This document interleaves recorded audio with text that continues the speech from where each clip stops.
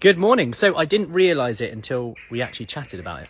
That was something that came up yesterday, and it's something that it just reminded me of how important those little conversations are. And I'll be honest, I preach this stuff a lot, sometimes fall out of the habit of it. And something that I always ask the kids at the end of the day, like, oh, what's your favourite part of the day? And something I notice about them is that if I don't share my favourite part of the day, they just go, nothing. They go, what's your favourite part of the day? I see, nothing. What's your favourite part of the day? I mean, nothing.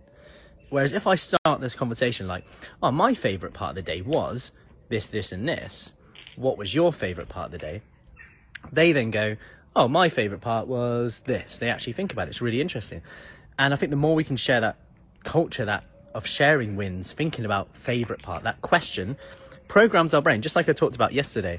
Like, why, or the other day, I can't remember, what was it? When we say things like, why can't I just get motivated to exercise? Why? We're giving ourselves permission to think of reasons why we can't. We have to change the question. And I had a chat with someone yesterday, and she said at the end of our catch-up, I was just like, you know, how's things? What's going on? She's like, well, I've lost 2 kilos. I'm feeling so much fitter.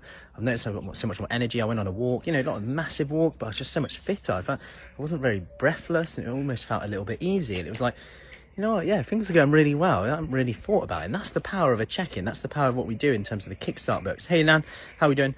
And the power of just putting your attention on what you're doing well. Because sometimes that's all you need to give you the courage and the confidence to continue. And obviously with, you know, kids of today and everything like that, to adults as well, we have to preach this stuff. But, you know, something I always think about in terms of mental health as well, how much we're always thinking about the thing we did wrong, beating ourselves up. We should have did this, we should have done this, we should have done this, all of these things, you know.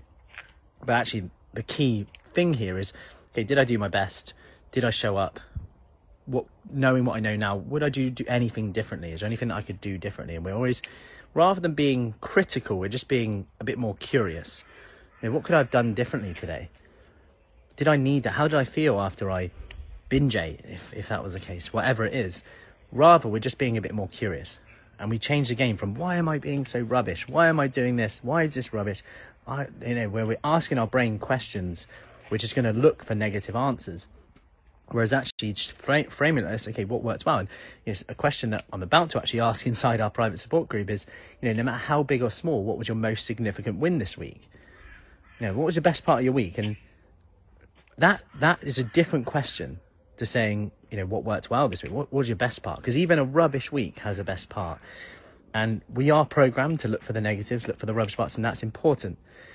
It's actually good to look at them, and it's good to be frustrated at times. It's good to be frustrated because then we can use that energy to then ask better questions. Knowing what I know now, what would I do differently? That's okay. To be frustrated with yourself, I should have done this, I shouldn't have this. I get it, that's okay. Okay, knowing what I know now, what could I do differently? Well, I could do this. I can do this today. What's the obstacle? Time. Okay, when could you lower your expectations of what you need to do? Now it's doable. Now I'm going to do it for today. Just do it for today. Forget about tomorrow, just do it for today.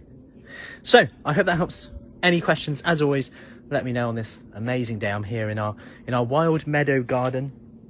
It's been a lot of hard work, this meadow that we've been growing here around the back of the studio.